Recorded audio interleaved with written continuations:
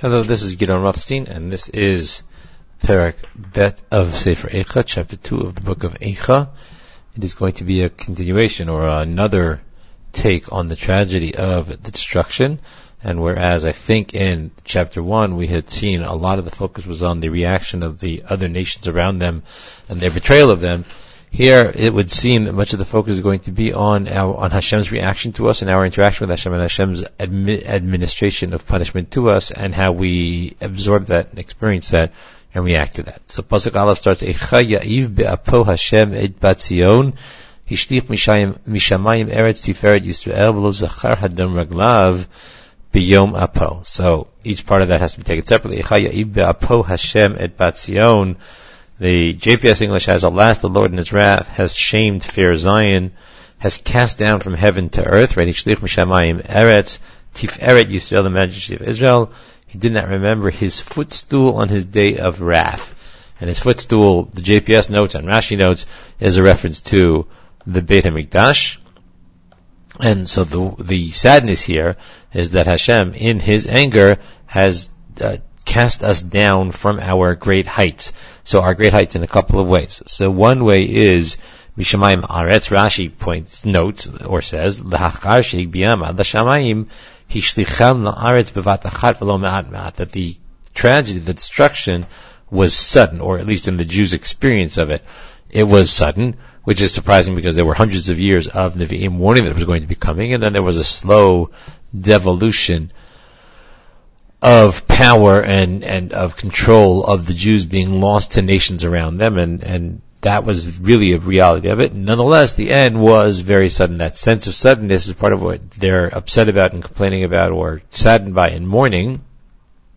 And then on the words Tiferet Yisrael, there's a Ramban in Breshit who notes that the words Tiferet Yisrael, he suggests, have to do with the fact that when you have a certain connection to God, so that becomes your Tiferet. So when the Torah says, and I'm not in Breshit, in Devarim, when it says Ultitcha Elyon, to make you higher than all the other nations, so the Ramban first says, just in terms of that everyone will praise you when they see that Hashem is close to you. But then he says, Al Derech HaEmet, in the Kabbalistic, mystical way, the Tehillah means that Elok Yisrael will be Tehilatcha and Tif'artecha, that our connection to God in some way uplifts us over all the other nations. So, when Hashem is Mashlich Shemayim Eretz Tiferet Yisrael, it means the loss or the loosening of our connection to Hashem, or Hashem's identification with us, is metaphysically affects us as a nation and reduces our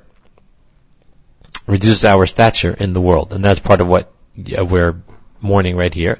And then Hadom Raglav, for the reference to the Beit HaMikdash, Rashi says Srafraf Margalotav, a footstool, and it means the Beit HaMikdash, like the JPS English had it. So that whole idea that the Beit HaMikdash was a footstool to Hashem and it's a metaphor, it's an analogy. It doesn't mean there are literally legs, and Hashem literally put His legs on the Beit HaMikdash as a footstool, but it would mean something like it's the lowest part of feeling a connection to Hashem or being present to Hashem, but it was nonetheless for the world the highest part of whatever we had, and we have lost that. So the first pasuk starts us off on experiencing and understanding that the part of the Churban that we're talking about now and focusing now is the diminution of our relationship with Hashem and the disconnection in that Hashem's presence is no longer going to be nearly as felt because Hashem has gotten rid of even of all we had was a footstool, and we're not even going to have that.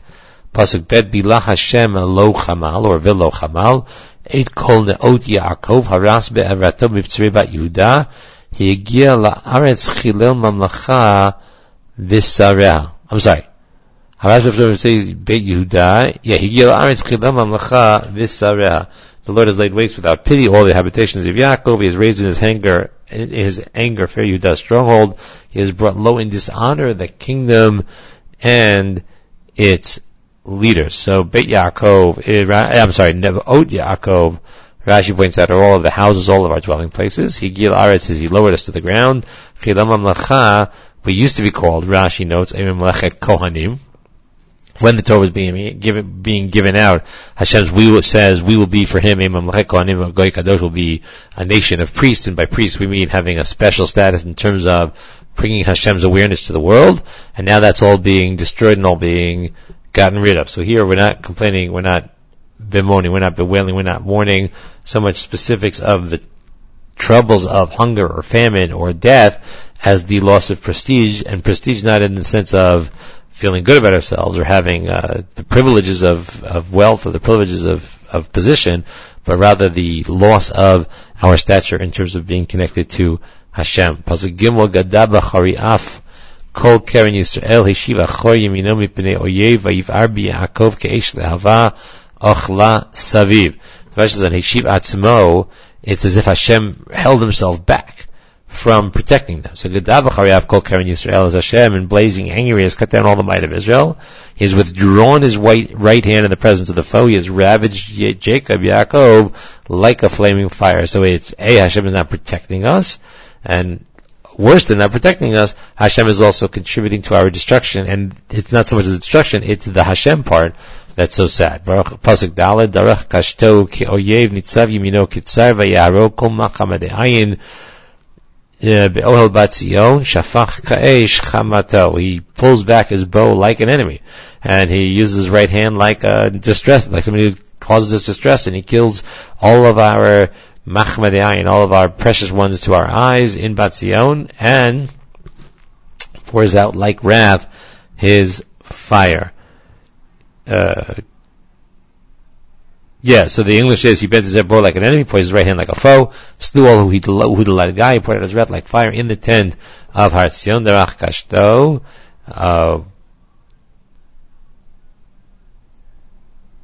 Lasum Regal. Okay. Rashi is just trying to explain why we use that metaphor. And Shafach Keish Chamato, Rashi says, he poured out his anger, which is like fire, because he says you can't pour fire. So Shafach Keish Chamato can't mean he poured like fire his anger. It means he poured his anger, which was like fire, according to Rashi. Pasuk Hey. Hayah Hashem ki oyev. Hashem became like an enemy to us. Bila kol arminoteha. Bila Yisrael, bila kol arminoteha. Shichet mivtzarav vayer vaYehuda ta'aniya va'oniya. He was like an enemy to us. He swallowed us up. He swallowed up all our fair places, all of our great things, destroyed our strongholds, increased within Yehuda, mourning and moaning. Taniya v'aniya. Rashi says tsar, which is sadness or distress, of yilala, and moaning and crying and being upset.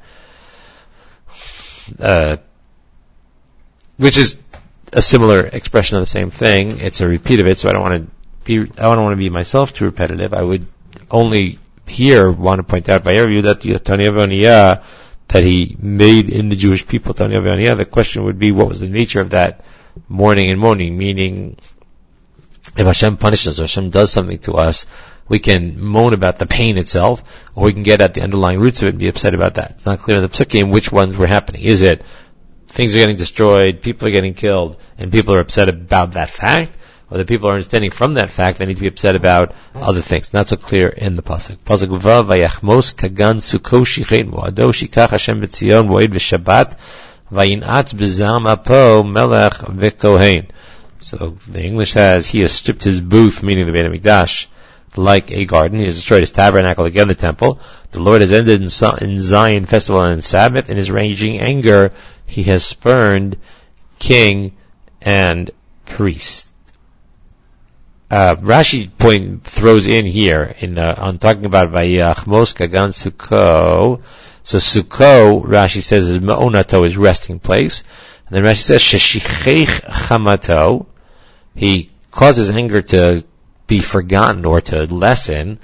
Al Banav, on his children, Bechurban Beito, by destroying the Beit HaMikdash. So this is a theme that you find in other Midrashim as well, in other Psukim, where Hashem pours out his anger on a building rather than on Eitzim v'Avanim, rather than on us as a people. And there's sort of a measure of comfort in that it could have been much worse for us if Hashem had administered to us as a people the punishments that we deserved. Then it would have been worse for us. We would have been in greater trouble, and therefore we have some modicum of gratitude for the way in which Hashem expressed his anger. Second point, on Shichet Mo'ado, you could have read it as Mo'ado. You could have read as Moed, meaning times. So Rashi points out. So the English has it as tabernacle. That says literally the tent of meeting. So what does Moed mean? So Rashi says he means here the Beit Kodesh HaKodashim, the inner room of the Beit HaMikdash, Sheshem Haya No'ad, that was where Hashem most fully appeared, Shneimar v'no'adti lecha sham, that I will appear to you there. So, Rashi's understanding Mo'ado as being the place. So a Mo'ed then is not a time. A Mo'ed is a time of meeting, a place, a time of appointment. So No'aditi, I think they're very related terms, but we get Mo'ed to mean fixed times of the year, but what we really mean by a Mo'ed is an Oel Mo'ed, is a place where Hashem is No'ad there, appears there. And that's what a Mo'ed is. It's an agreement to meet at a certain time, but it's the meeting part of it that's important. And that reminds us that the point of holidays was supposed to be, and is supposed to be, times when we have a greater connection and a greater interaction with Hashem than usual. And then the reference to Melech v'Kohen, Rashi says, is talking about Tzidkiyahu, the two people, the rulers of that time, Tzidkiyahu and Srayahu, were the ones who are going to be the leaders of being spurned by Hashem. So again, it's the loss of, here, all of it is the loss of the institutions that made us special and of the forms of interaction with Hashem that gave us some of our specialness to people, and we're losing it, having it be destroyed and having it be taken away from us by virtue of all the things that are going on in this korban and this destruction. Pasuk Zayin, Zanach Hashem Mizbecho, Ni'er Mikdasho, Hizgir B'yad Oyev, Chomot Armenotea, Kol Natnu Veit Hashem Kiyom Mo'ed. So Hashem has rejected his altar, disdained his sanctuary, handed over to the foe the walls of its citadels, and they raised a shout in the house of the Lord as on a holiday, on a festival day. So Kiyom Mo'ed, Rashi says, in those times they would be happy about it, and they would shout B'kol Ram. So in the same exact way, when the enemies managed to conquer us, they shouted it that way. But the point, I think, of that comparison is that part of a tragedy should be not only the tragedy itself, but the comparison to what was and what might have been had things be handled differently. So it's not just, oh, the enemy is beating us, and oh, we're upset about that because the enemy is beating us. It's, and in the enemy destroying us and defeating us, they are acting out exactly what we should have been acting out had only we handled it differently, and that is supposed to heighten our understanding of how tragic our events are. So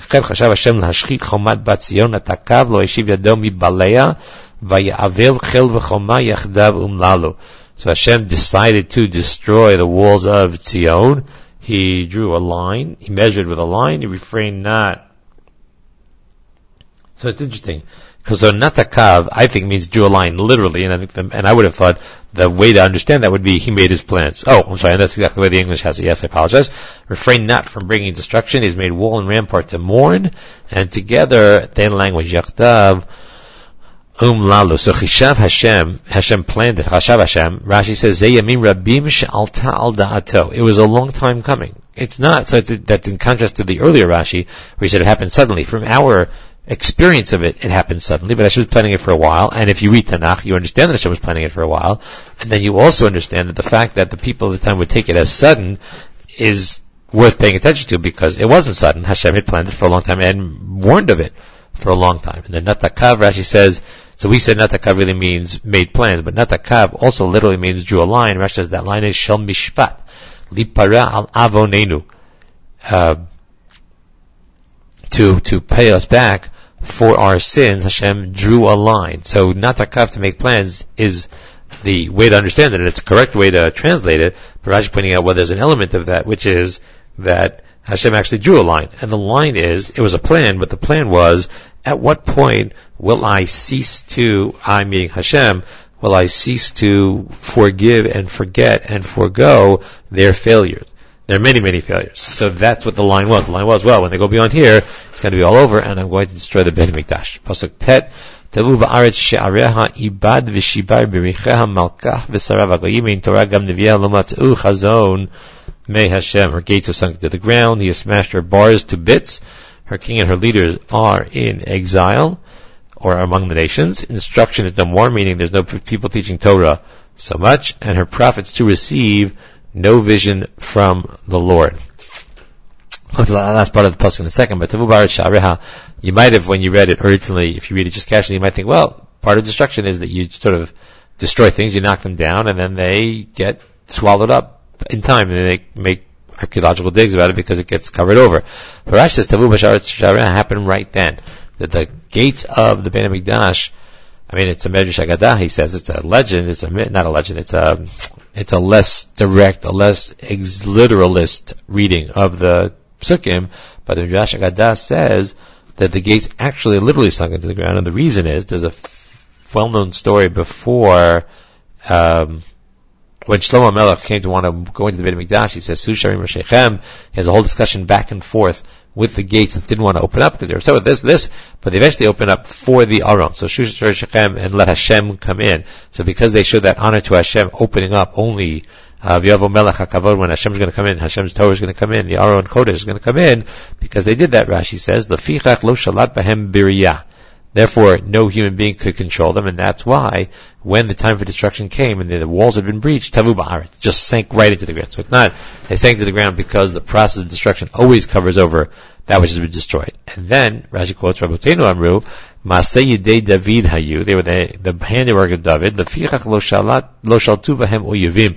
This connects to a tradition. There is a tradition that says that the reason that Hashem didn't allow David HaMelech to build a Beit HaMikdash, there's a whole discussion of it, and I think in the Vrehemim it says that Hashem tells him he's a man of war, and therefore he can't do it because to buy a house of peace. One way to understand that would be even though David's wars were justified and good and right and proper, the two experiences of killing and of Beit HaMikdash are so contradictory that it was inappropriate for David to build it no matter what, and you had to have somebody who would not fight wars during his life to do it. The other suggestion of Midrashim is that no, it's the other way around, that David HaMelech, by virtue of the wars that he fought, which were so proper and right, had built up such a merit in Shamayim, that if he had built the Beit HaMikdash, then it would have been indestructible. And if it had been indestructible, we've already seen in this parak, that's danger. And the danger is, then if the Jews anger Hashem, there is no outlet for the wrath, as it were. There is no way to punish the Jews short of punishing them themselves, and that is dangerous and problematic, and therefore Hashem prevented David from building it. Along those lines, then, this Chazal would be saying that the gates that David did build could never be destroyed, and therefore they just sank into the ground. The other part of it was at the very end of the pasuk says that there's no Torah, and Rashi says, Ein bahem moreh hora'ah, there's nobody qualified to give a proper halachic psak. I get political about today and the availability of psak, but we'll leave that for another time. We'll just stick with Tanakh right now. But I think that the context of the pasuk, especially when the next words are that the Nevi'im also don't get chazon from Hashem, they don't get visions from Hashem. The point is that one of the aspects of the destruction and of the exile was the loss of guidance from those who are supposed to be guiding us. And we no longer knew what to do. We no longer had direct understanding of what we're supposed to do. That doesn't mean necessarily there weren't expectations of us. There were expectations of us. We just had much less of an easy time finding our way to them. So people often are offended by that or bothered by that. Say, well, Hashem, how can Hashem expect from us to know what to do if Hashem doesn't send us Nevi'im, Hashem doesn't send us people who can tell us what to do? So I would say that sometimes, here I think that's what the pasuk is saying, sometimes part of the punishment is that it's going to be harder to understand what to do. It doesn't mean that you're not expected to do it, it's just that part of the task will be then to figure out what to do, and you can do that by reading Chumash, by reading Navi, by following the oral tradition. There are things you can do that they don't need a specific level of guidance. It's certainly much better with guidance that you can do and you can look for and you can search for, but that's what I would suggest and think the pasuk is implying. That part of the punishment is that we lose these avenues to understand what we should be doing or shouldn't be doing in life, and that doesn't change the expectations. It doesn't mean that, so then whatever I do is okay as long as I'm sincere, which is what many, many people say. It doesn't mean that. The expectations are the same. Part of the expectations becomes now our responsibility and burden to search for the right way to do things without the chazon, without the visions from a prophet, or without the moreh hora'ah that could have directed us as much as in exactly the right way. The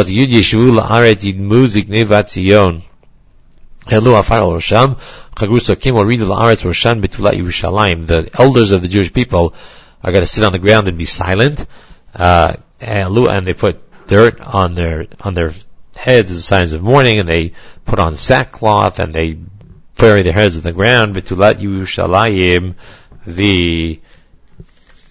literally it means the maidens of Yerushalayim have also bowed their head to the ground in shame or embarrassment, whatever it is. So, sign of mourning, sign of the leadership itself also being all included in the mourning. And then Rashi tells the story that this is referring to, or Rashi tells the Midrash Haggadah, that this is referring to the end of the Beit HaMikdash after it's all been destroyed.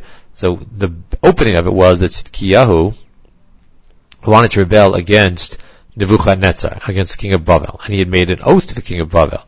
And so when he got conquered, the general or the king of Bavel, either Nebuchadnezzar or Zaradan, gathers the elders and he says to them, you know what, teach me some Torah. And they start learning Torah, and they're learning Torah, and he knows where he's getting to, and they get up to Nedarim, to promises, and he says, he says to them, so what happens if somebody wants to violate one of these promises, they want to break one of these promises? They say, well, he can go to a chacham, he can go to a scholar, and do hatar Nedarim, and get the neder to be wiped away under many circumstances, many situations. So he says to them, aha, so Tzidkiyahu, rebelling against the king of Bavel, was not his own only. He had to come to you for Atar Sedarim, and therefore he punishes them, and he puts their heads on the ground, and he punishes them whatever way he tortures them in punishment.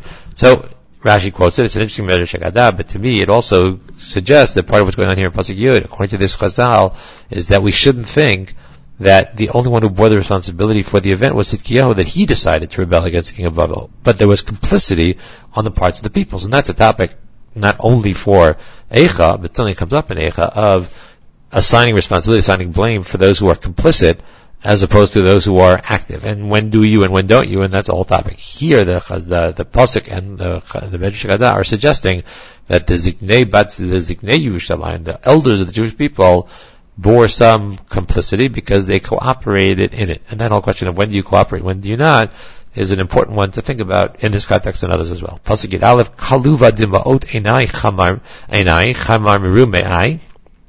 My eyes are spent with tears. I've cried so much that I don't even have any tears.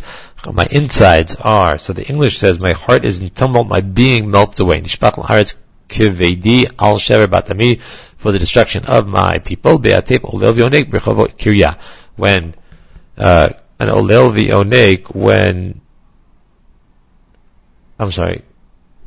as babes and sucklings languish in the squares of the city, meaning there's no food for them, and therefore they're just languishing there. They don't get any. Let me just go on for 1 second. They say, where's the food? Where's the grain? Where's the wine? And they're starting to waste away. They're starting to languish in the like dead bodies in the streets of the city. As their life runs out in their mother's bosom. So these psukim Yud Aleph and Yud Bet are talking about that I don't have any tears left, where it starts coming now back away a little bit from the Hashem part of it into just the sufferings, and the easiest example of sufferings, or the most tragic examples of sufferings, or the most gut-wrenching examples of sufferings, are when you see babies who we think of as being almost totally innocent, if not totally innocent, and they're suffering for what we do wrong as well. So I would notice that it doesn't mean Hashem doesn't create that suffering, or doesn't allow that suffering to happen. We create the suffering by our sins, but then we watch the consequences of it, and we're horrified by it, and we're upset about it. I would also note the word chamar muru me'ai. Rashi says it's like if you ever put intestines into a fire, so that's what it means. They shrivel up, and they get burned up, and they collapse in on themselves, and that's what the word chamar muru me'ai means, without the fire part of it. But my insides are like shriveling up inside of me because of all these things that I'm witnessing and that I see going on. Pasuk Gimel, ma'idech ma'adem alach, but habat Yerushalayim ma'ashavelach va'anachamech betulat bat Zion ki gadol kayam shivrech mi yirpa lach. Pasuk Gimel, what can I? So ma'idech, the English says it's what can I take as witness, right? And ma'adam elach, or liken to you, Ofer Yerushalayim ma'ashavelach. What can I match with you to console you, Ofer Maiden Zion, for your ruin as vast as the sea, mi yirpalach, who can heal you? So Rashi notes, when something bad happens to people, it's when you know that your suffering is not out of the pale of human suffering. It's what people have suffered. So then it doesn't directly make it easier, but it does make it more bearable, because there's a sense of, this is what happens in the world sometimes, and I'm suffering it, and it's difficult, and it's hard, and it's painful, but it happens. But if there's no comparison to it, if it just happens and you don't have anything to compare it to, so that makes it all that much more difficult, and that is what is happening here. What we're saying here is that it's that we have nothing to compare it to. It's just a tragedy that's incomparable, and that makes it all the harder to bear and to suffer through. Your prophets prophesied for you, shav v'tafel, delusion and folly. Velo gilu al avonech. They didn't tell you your sins. Lahashiv shivutech, to stop you, to turn your head around on you, to make you restore your fortune, so you wouldn't continue to do your sins. But they prophesied to you oracles of delusion and deception. And this pasuk is another huge challenge of the whole destruction thing, as it were, because if the prophets are prophesying shav v'tafel, Rashi says dvarim she'in bahem ta'am, and they don't tell you what you're doing wrong, to tell you what you're doing wrong, which could have gotten you to turn around, and instead they tell you all of these false prophecies and delusion and deception, so where does the responsibility lie? The suffering is being spread among everybody. That would at least seem to imply that the people also bear some responsibility for that. They allowed themselves to be led astray by the false prophets, and there's some responsibility on us. Otherwise, it should have been only the prophets. Hashem should have taken those prophets, punished them, and let us then get real prophets who would admonish us correctly and properly and appropriately. We would listen to them, we would change.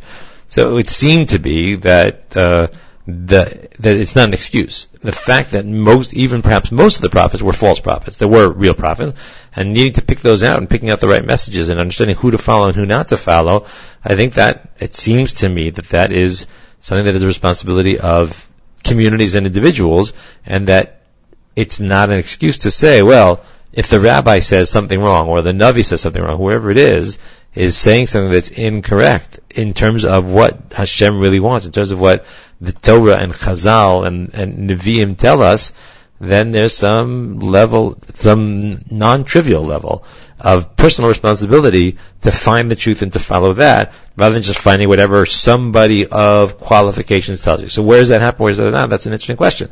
So just taking a completely different realm, let's say kashrut supervision. So what this is an OU tape. So let's assume the OU are good, valid, qualified kashrut supervisors. Does that mean, though, if I walk into any store and it says, well, yes, we have rabbinic supervision, I could say, well, they have a rabbi, it must be okay. So I confess, sometimes I do think that. Right? There are certain kinds of establishments. Now it should be a qualified rabbi. It should be or organization like the OU. So if there's an OU store and I walk into it, I'm not going to spend a lot of time thinking about, is this food that kosher, that food kosher, whereas if I'm just on my own somewhere and I'm about to eat something and it doesn't have a particular supervision and I'm trying to think of whether it might be acceptable or not, so if it's, let's say, raw apples, and I want to think about if it's available or not, then I might have to think it through on my own. But otherwise, I can rely on supervision. But there are supervisions that are inappropriate. So here too, the same thing. Somebody tells you the right way to worship Hashem is to, and I'm not going to give examples because I don't want to offend anybody, because maybe it's your way of worshiping Hashem. But let's say within the Jewish context, the right way to worship Hashem, here, let's pick a simple example. The right way to worship Hashem is not to bother to learn Torah. And obviously anybody listening to this is already exempt from thinking that that's what they follow, not to learn Torah. That's not what Judaism is about. Judaism is only about helping old ladies across the street. So to follow a rabbinic perspective like that, or a prophetic perspective like that, would be wrong. Now, if the Navi said, for now, I'm Horacha, a whole different discussion, whether the Nevi'im can sometimes uproot Torah, that's a different discussion. But in the general term, then that's not the supervision we can follow, that's not the leadership we can follow, and that's what this pasuk was pointing out. Pasuk Tervav, Safku alayach kapayim kol ovrei derech, Sharaku vayaniu rosham albat Yerushalayim hazot ha'ir she'amaru klila yofi masos l'chol haaretz. The impact on people around, all the passers away clap their hands at you, they hiss and wag their head at fair Yerushalayim. The JPS English says these gestures were intended to warn off the calamity from the viewer, and that's what Rashi says as well. They would do these things to try to make sure, try to hope that this wouldn't happen. They would say, this is a city that was called perfect in beauty, joy of all the earth, Klila Yofi, Kol Yofi Ashalah. So what was the Klila Yofi of Yerushalayim?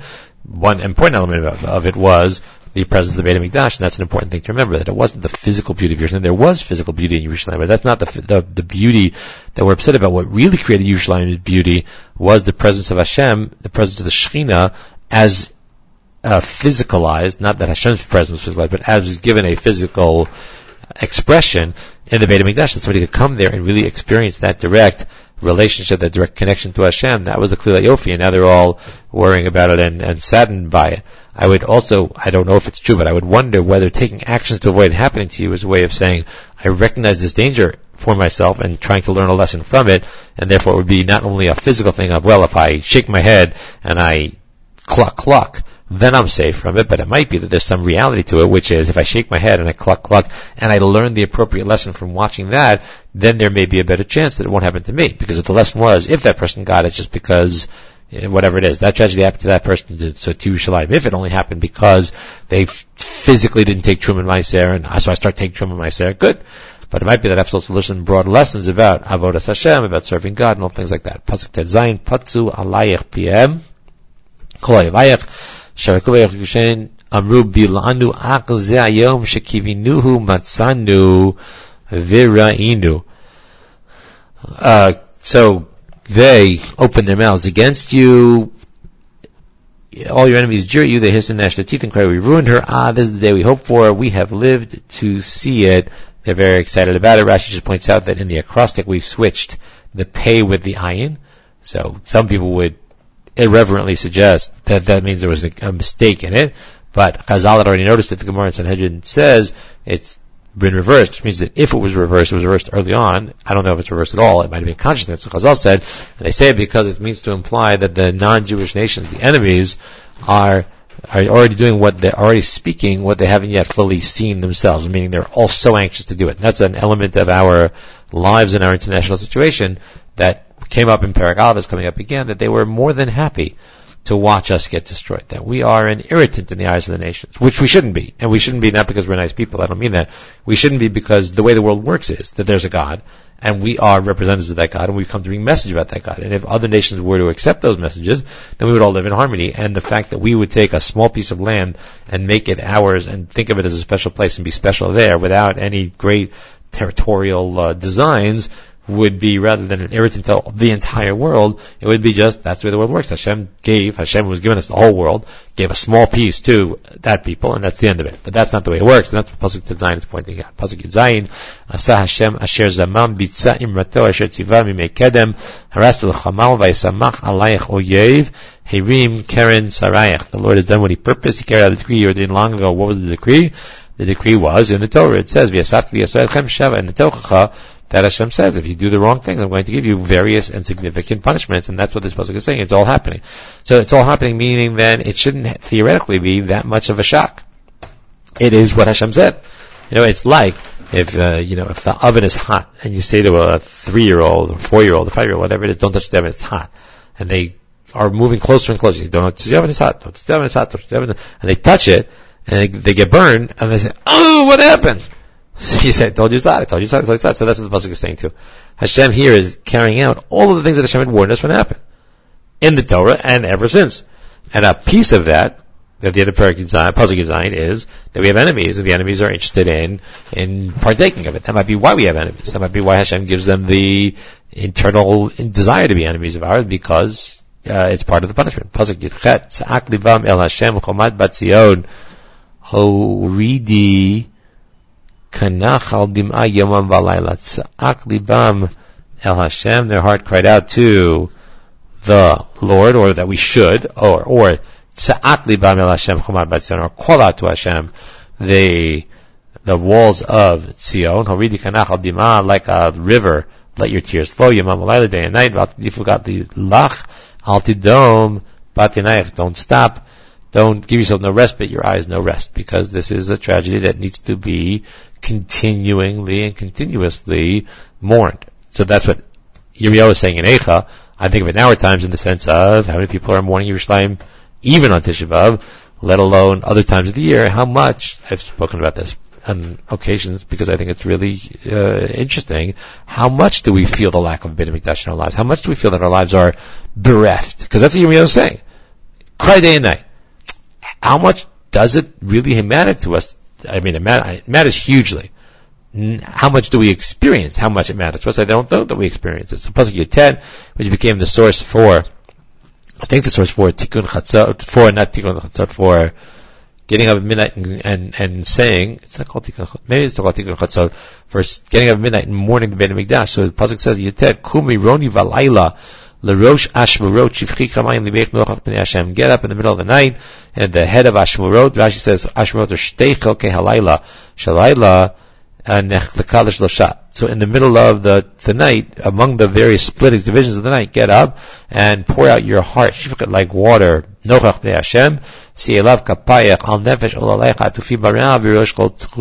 your hands towards Hashem about the souls of your young ones who are starving from hunger at every street corner, or fate for hunger at every street corner. So it was true then, Kumi Roni Balayla, but but the custom was to make it true all throughout Jewish history, that as long as the Beit HaMikdash is destroyed, to be upset and to mourn it and to complain about it. I would just notice the Gemara in Tamid Lamid Bet and carried over by the Rambam into Hilchot Talmud Torah takes Kumi Roni Balayla to be referenced to studying Torah and learning Torah in the night, and saying nighttime is a particularly special time to learn Torah. So that Roni is supply some kind of a talking to Hashem or a singing to Hashem that will be merit worthy, and therefore will be a way to get out of the tragedy.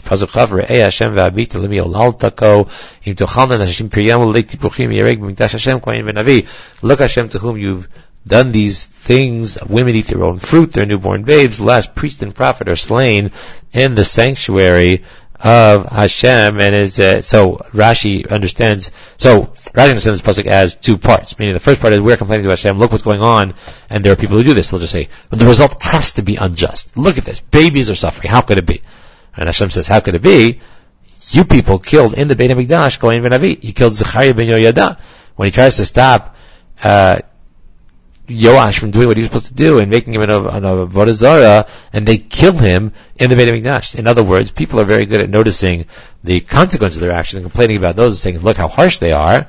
And Hashem's response is, look what you did to bring it on. And that's a piece that sometimes is missing, but it's certainly crucial to the experience of Eicha. Pasuk of Aleph, Shachvul Haaretz Chutzot Na'ar V'Zaken V'Tzolotei V'Acharei Nachaflu V'Charev Harakta V'Yom Pecha Tavachta Lo Chalmalta.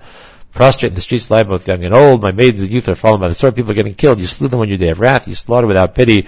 It's just mourning. Tikra ki yom bo'ed migurai misaviv. V'lo haya b'yom av Hashem palit v'sarid asher tipachti rebiti oivai chilam. You summoned as on a festival my neighbors from round about. On the day of the wrath of the Lord, none survived or escaped. Those whom I bore and reared, my enemy has consumed. So now coming back to the destruction part of it, but key crucial parts of this destruction from the perspective of this Perek of Eicha were that it's all a function of our loss of relationship with Hashem. It's all a function of Hashem expressing the anger about which we have been warned, the punishment for crimes we have been told would elicit these sins, and our failure to have avoided them and to have followed the right leadership and to have found the way to not be deserving of what now has come to pass and what Yirmiyahu is warning. Have a great day.